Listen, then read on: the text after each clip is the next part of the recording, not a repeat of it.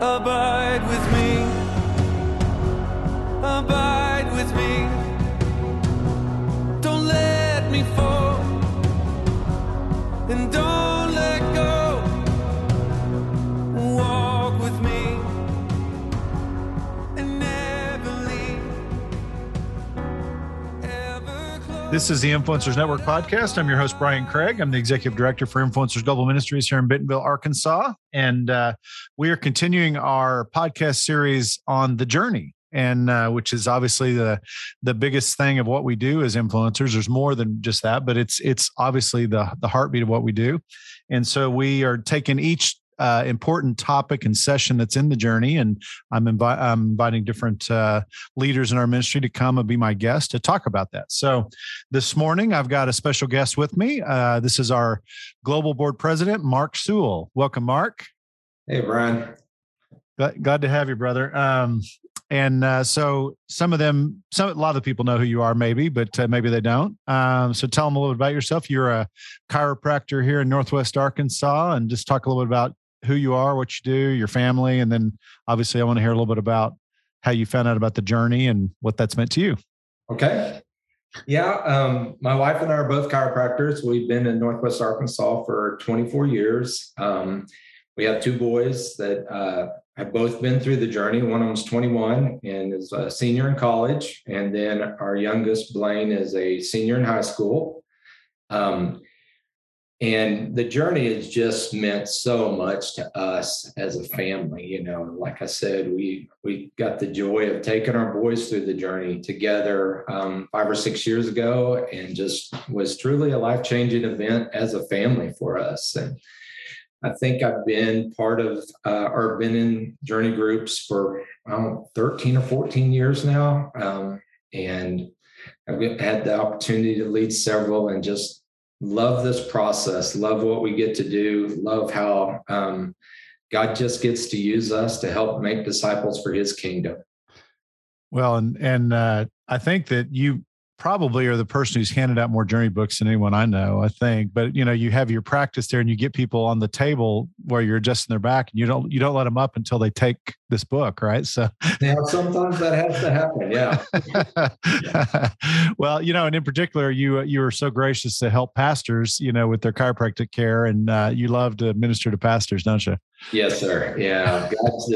He's really opened the door for multiple pastors to come through, and it's just been amazing how I've got to just talk to them about discipleship, and just the Lord opens that door, and then I get to lead them through the journey a lot of times, or get them connected in the journey group. And we've seen a lot of amazing fruit through that.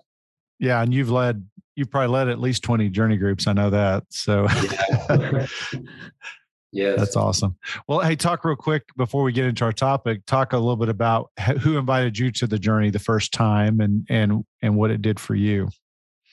Well, honestly, Brian, I'd given up on men's ministry. I'd went through about every men's ministry I'd ever found at every church I'd ever been at. And I stood out in the parking lot of our church and just argued with God one day after a men's group that I just finished up. And I just said, Lord, with this men's ministry, I'm done. I don't ever want to do another one. So I was going to start doing women's ministry books, because I've seen my wife growing in the Lord, but I just wasn't. I was just, all of our stuff was so superficial for men that I was just so disgusted with it. And had really determined I was going to go buy a women's ministry deal that Beth Moore wrote called A Woman's Heart, God's Dwelling Place, because Regina had told me that was the best ministry tool that she'd ever been a part of,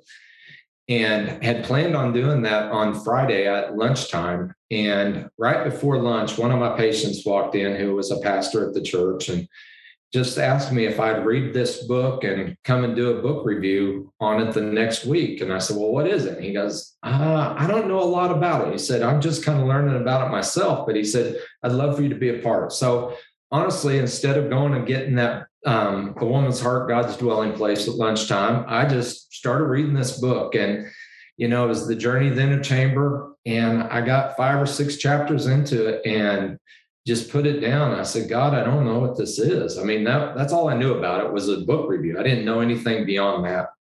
And I said, I don't know what it is, but God, I know that this is what I need. So please just show me what it is. And so I finished out the first half of the book, went to the book review. And then they said, read the second half and come back and we'll do another book review. So I did that, and I finished that. And they said, go home and pray about it. I said, I don't need to pray. I know that this is what I'm supposed to do. So I was in right there. And it was just a life-changing event for me. I mean, I never experienced anything like it. It was incredible, to finally have something with some meat on the bone. I always felt like that every men's ministry tool that I'd ever been exposed to was just helping me work on horizontal relationships, whether, to be a better dad or a better husband, and, but nothing that showed me how to be a better son of God. And so that's what I love about this journey, And the funny thing was my wife, she sees me growing, and she knew me. She knew that I'd never really experienced any spiritual growth in anything I'd ever done prior to that point.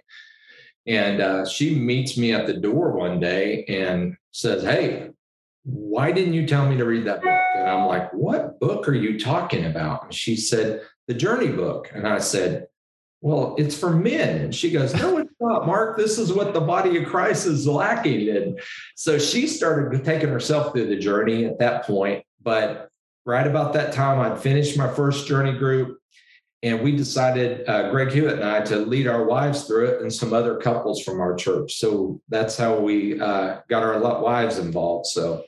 Yeah, it's funny. I was thinking that, oddly enough, that she became interested in your men's ministry tool, but we thought, Rocky even thought this was for men, and God has expanded our vision, and you and I are on the board together, and we talk about these things all the time. Like, all right, Lord, where do you want to go next? We're just trying to hold it loosely because he keeps expanding our vision over and over again. So, well, we never thought, I would have never thought at the beginning that, kids, teenage kids could get this, but boy, I've just seen that and seen amazing changes in young men that have went through the journey, Yeah. Oh, yeah. And if any of you are listening and missed I interviewed Mark in the past with the head football coach of a small Christian school here in this area. Not a small, actually a pretty large Christian school, but all about how they took their coaches, or he took the coaches through the journey, and then they took all the kids through the journey. And we did a podcast on that, and so you can find it in our archives. It was a great interview, but that was another God story for sure.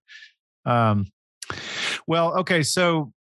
Mark, we've been going through taking people through the journey, just at the topics of the journey, and building a case. Rocky built a great case for why we do the journey. And then we talked about God knows, God cares, God's willing, God is able. So in the first part of the journey, we're taking the participants through, we're building a case, if you will, that God's an intimate God. Yes. They thought they knew God, but maybe they didn't know God. Or maybe there's more they need to know about God than what they did. And then we talked about the orphan spirit, can be a hindrance, can be something that's keeping that, and they don't even realize they've got that, So we've had interviews about all those, and those are just great things. So then it comes to this really key part of the journey, which is at the end of the first segment, we recommend that the groups do an extended time of prayer. And we use a little book that Rocky wrote, The Prayer Cottage and the Sacred Garden. And little known fact is that was actually his first book he ever wrote. It was before he wrote Journey to the Inner Chamber, and he wrote it for the commencement for the very first journey group. But then later they placed it right here in this part of the journey because it fit right in here. So let's talk a little bit about Mark about that book, and then why that extended prayer time, is so important, and maybe what it looks like a little bit for those who haven't experienced it. Yeah. Wherever you want to dive in. Okay. Well, I'll just take you back to my first one. So that was probably one of the most memorable days, biggest life-changing days in my whole life. I went out in the woods. Well, actually, I showed up at Greg Hewitt's farm, and was the first day I ever met Rocky Fleming, actually. Rocky was there, and he was going to help Greg facilitate this first extended prayer time, because Greg, this was the first time he's ever led it.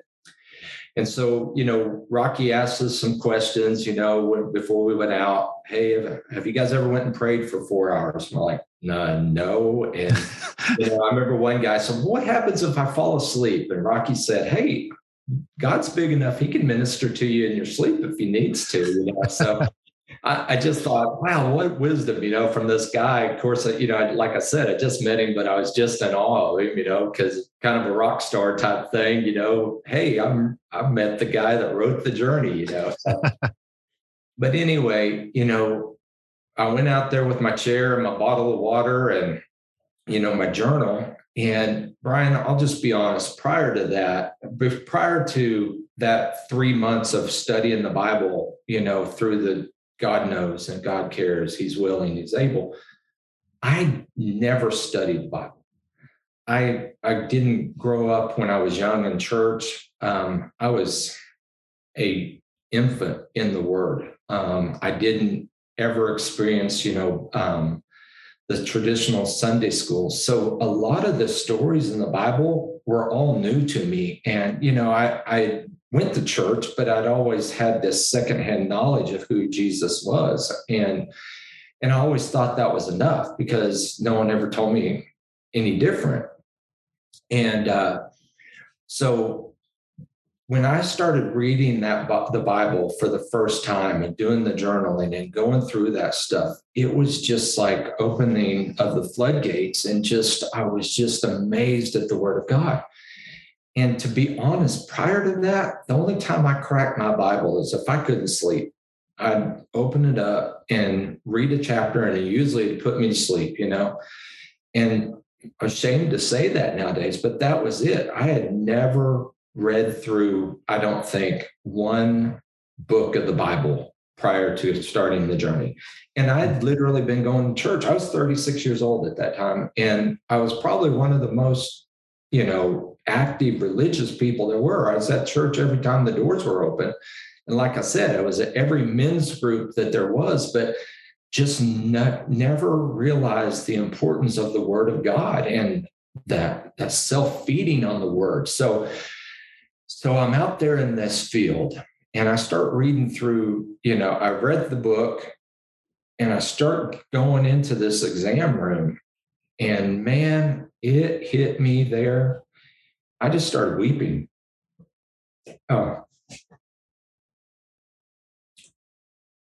Because I knew I'd been living a lie.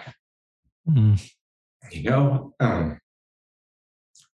said I love Jesus, but I didn't know Jesus because I didn't know his word. And I felt the Holy Spirit's conviction on me like I'd never felt before. And, I always say that that's the day that I fell in love with Jesus. Up until that, I didn't have a relationship with him. I didn't know him. I didn't know his word. So how could I know him? And I gave my heart to Jesus that day. And it's been different every day, ever since that day. And, I laid it all out in my journal. I just said, Lord, I'm sorry. I'm sorry that I've lied. I've pretended to be something that I wasn't.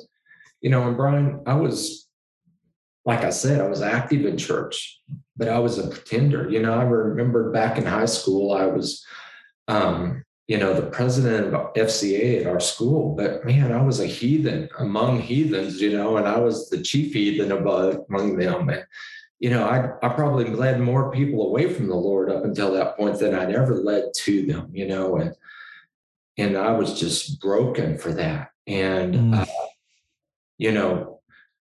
as I read through those different stages in that book, you go into that grace room and you just realize how wonderful his grace is. But then, like it even talks about that stark contrast to walking into that exam room and, it's cold and, it does, that's where that word of God, I think when he talks about in Hebrews that, it's sharp enough to separate, basically the good from the bad. And I felt like that surgical procedure was being done in that exam room, and, showing me who I was, or who I claimed to be, was not who I truly was.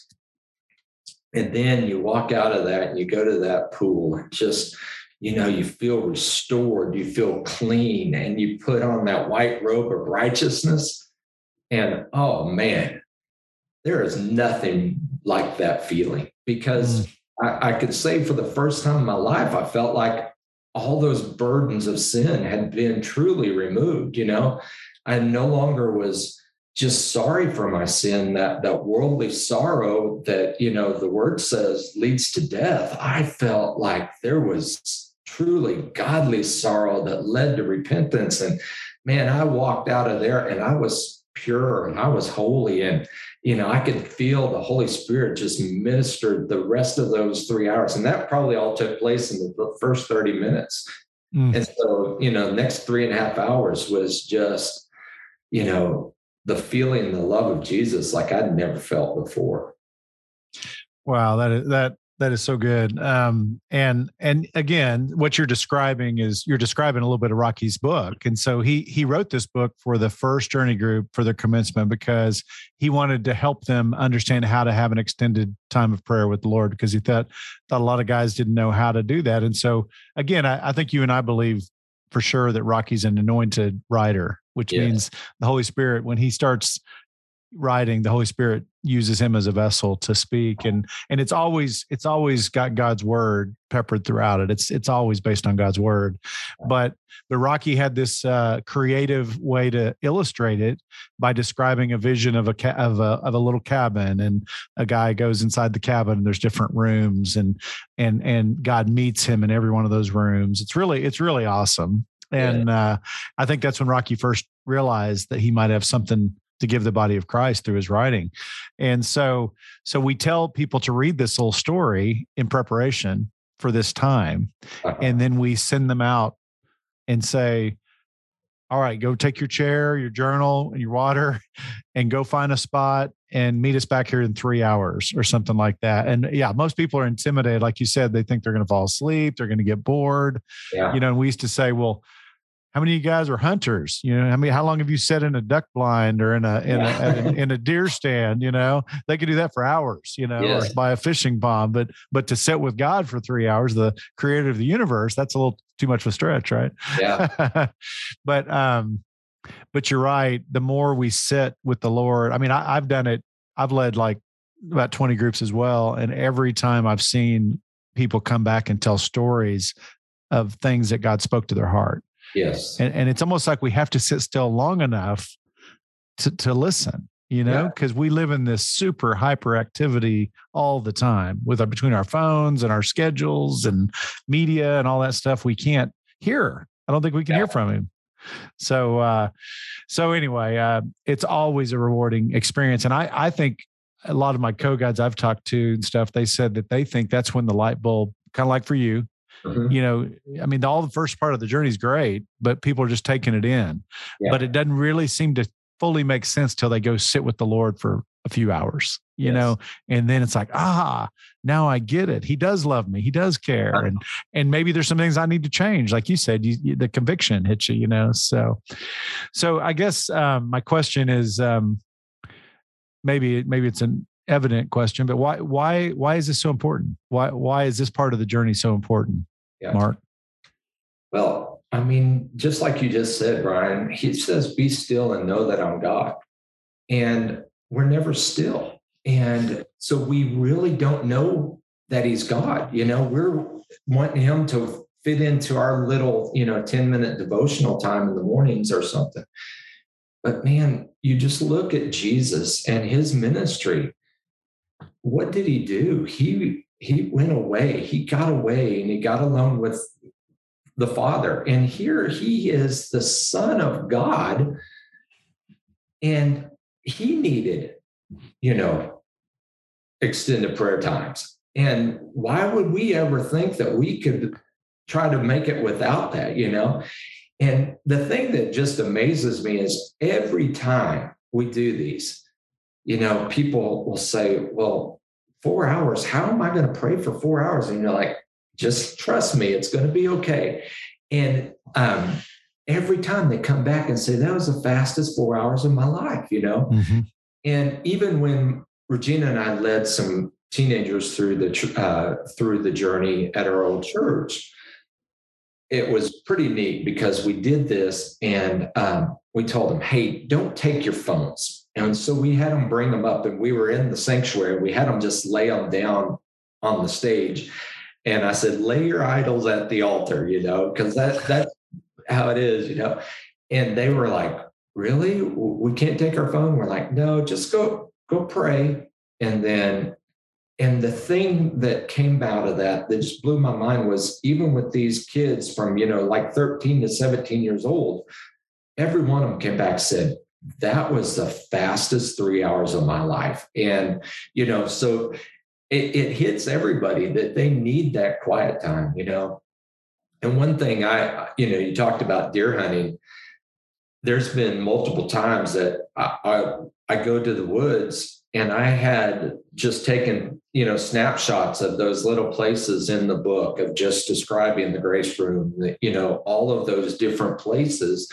And I'll go through a time of prayer and just use that as, my syllabus for my extended prayer time out in the woods, and taking my son's hunting before, and I'll do the same thing. I'll just whisper, okay, boys, go into this room and, tell them what to pray about. And then on the way home from the woods, I'll say, okay, would the Lord talk to you out there, and just been amazing to me, even in those times, how the Lord just uses something like hunting, but yet it is just being still and getting alone with him, that he just reveals so much of his love for me to me through that, Well, and usually we give the participants a little bit of a pep talk before they go out, and we talk about the importance of this, and we say, because most people think of prayer as them talking to God.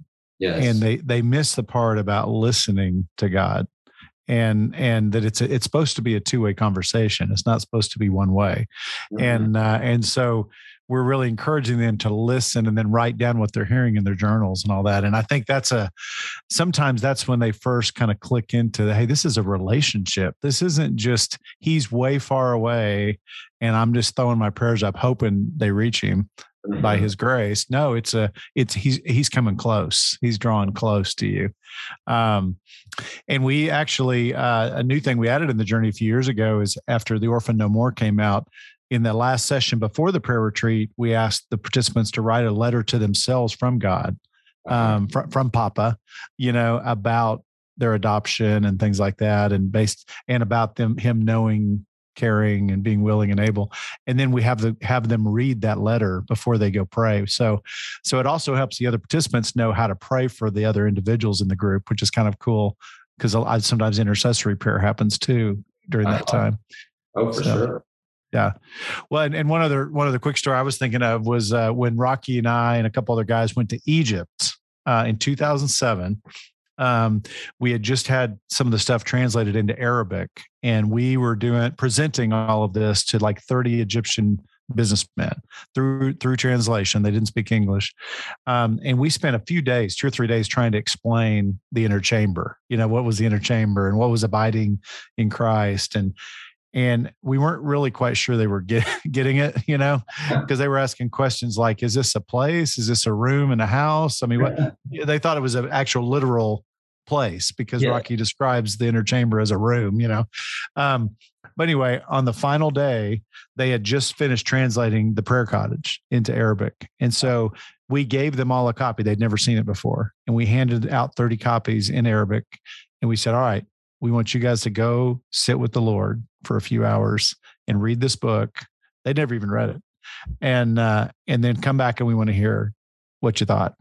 And we went up to one of the hotel rooms. It was had a little balcony, and we could see the guys spread out all over the grounds of this hotel. And they were really reading and contemplating, pacing back and forth. You could tell they were really taking it. And then they came back, and Rocky spoke to them and said, we don't want you to talk to us. We just want you to talk to each other. and we'll just be like a fly on the wall listening. And the translator sat next to us so he could tell us what was happening. And that's when the breakthroughs occurred. And they started opening up and sharing some things that they read and how God really penetrated their heart through some of the things out of that book. I mean, and then the floodgates opened and they were going back and forth. And it was so rich, the sharing and the breakthrough. And so, I mean, that's when I knew that this little book was anointed. And that it was because it crossed cultural boundaries. I mean, it didn't matter that he was from Mississippi and kind of writes like a Southerner. Didn't matter. It was reaching the hearts of men in Egypt, who come from a totally different culture, but just shows how God's principles and His word and His heart is universal, right? It can go anywhere. So I don't know if you remember us talking about that, but that was pretty good testimony to the prayer cottage. So yeah.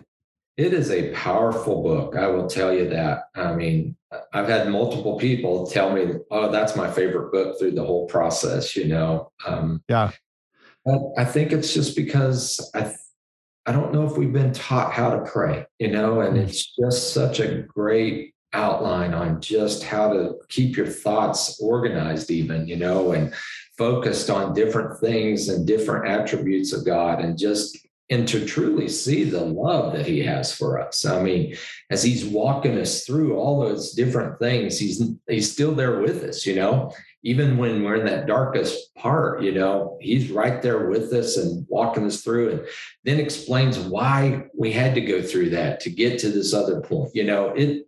It's truly anointed. I will agree with you on that. Well, and we're not the journey police, but Rocky's always said you can flex the form, but don't change the DNA of the journey or the function of the DNA or whatever of the journey. But we've heard through the years that some groups don't do this extended time of prayer, or they'll just say, "Hey, go do that on your own, by yourself sometime, and without the accountability of the group and all that." And you and I and other guys who have experienced the power of it, I think would say you can't miss that. I mean, that's like, you've got to make time for that. No matter what you do, you got to try to get your group to do this. Would you say that we would, this one thing we would just say, "Oh, you've got to do this"? Yes. That's the thing. Regina has done a great job over the years when she, starts putting a group together. She outlines the dates of her extended prayer times. And she says, these aren't optional. It's 3 months away, plan accordingly, get it on your schedule. And I haven't done nearly as good a job with that. And, if you have a guy that misses, then, the other guys are like, "Oh, you missed the greatest thing ever." You'll hear them say, "That's the best day of my life," and I can't imagine just going through the rest of the journey without those extended prayer times, because that's the icing on the cake of, putting that all together and starting to make sense and tying it together of why this works so well, of experience intimacy. Because that's the thing, Brian, the thing that I feel like that we don't get a lot of in, most studies and church and stuff like that is that this is an intimate God. He wants an intimate relationship with us. And just like with our spouse, we have to have time where it's just the two of us. If we're surrounded by people all the time, there's not true intimacy taking place. And that's what I think, sets this journey apart, is when we realize that we have an intimate Father who wants to have, special times with just us, if we will just pull away and do it. And I have never, in all of the guys I've led through the journey, never had anybody that hasn't said, "That was amazing." Every one of them has absolutely loved it. And to me, that right there, it tells you how important that process is, that, and especially in this busy life that we live, that we take a half day to get away, get alone with the Lord, and guys will say, "That was worth it. It was well worth it." Oh yeah. Yeah, you made a good case for the why we do it. Yeah. And I will say this, even for virtual journey groups, we figured out a way to do that. We just have them log in like on a Saturday morning, log in early, and we talk and maybe do the letters from Papa and all that stuff. And then we say, all right, now you go get away, go find a place outside somewhere with your lawn chair and your Bible and all that. Meet us back in 3.5 hours or whatever and log back in. And then we want to hear about it. So there's some accountability to doing it, but same thing happens. We hear the same stories, it's just so important. So, well, anyway, any final thoughts on this? Well, I'd just like to challenge guys that and women, if you're leading journey groups and you haven't made this a key moment in it, then you're really not you're doing your participants a horrible injustice because they need this. And I just look back to that first time. If I would not have had that experience, I don't know if this would have really been a life-changing event like it was to me. Because, when you seek God, you're going to find him, he tells us. And that's the one thing is we have to get alone. We have to be quiet and get in that intimate inner chamber experience. And that's what that is. You get 4 hours of intimacy in that inner chamber with the Father. Yeah. And you get your marching orders. That's where you get your marching orders to go out to make a difference for his kingdom, for sure. That's right. All right. Well, that was great. Well, thank you, Mark. Thanks for taking the time, and thanks for your service to this ministry, and love you, man. Love you too, brother. Have a great day. Yeah, you bet. And anyway, this has been the Influencers Network podcast, and we're just continuing through our series called The Journey. And so you can catch all the other episodes on our website under resources and then podcasts, or just go to wherever you stream your podcasts on Spotify, Google, Apple, and we're on there as well. So you can find all these things. So anyway, I hope you guys enjoy them. Hope they're helpful to you, but I've sure been enjoying going through these with our leaders. So anyway, my name is Brian Craig, and I'm Executive Director for Influencers Global Ministries, and I'm encouraging you to abide in Christ and go make disciples. God bless you.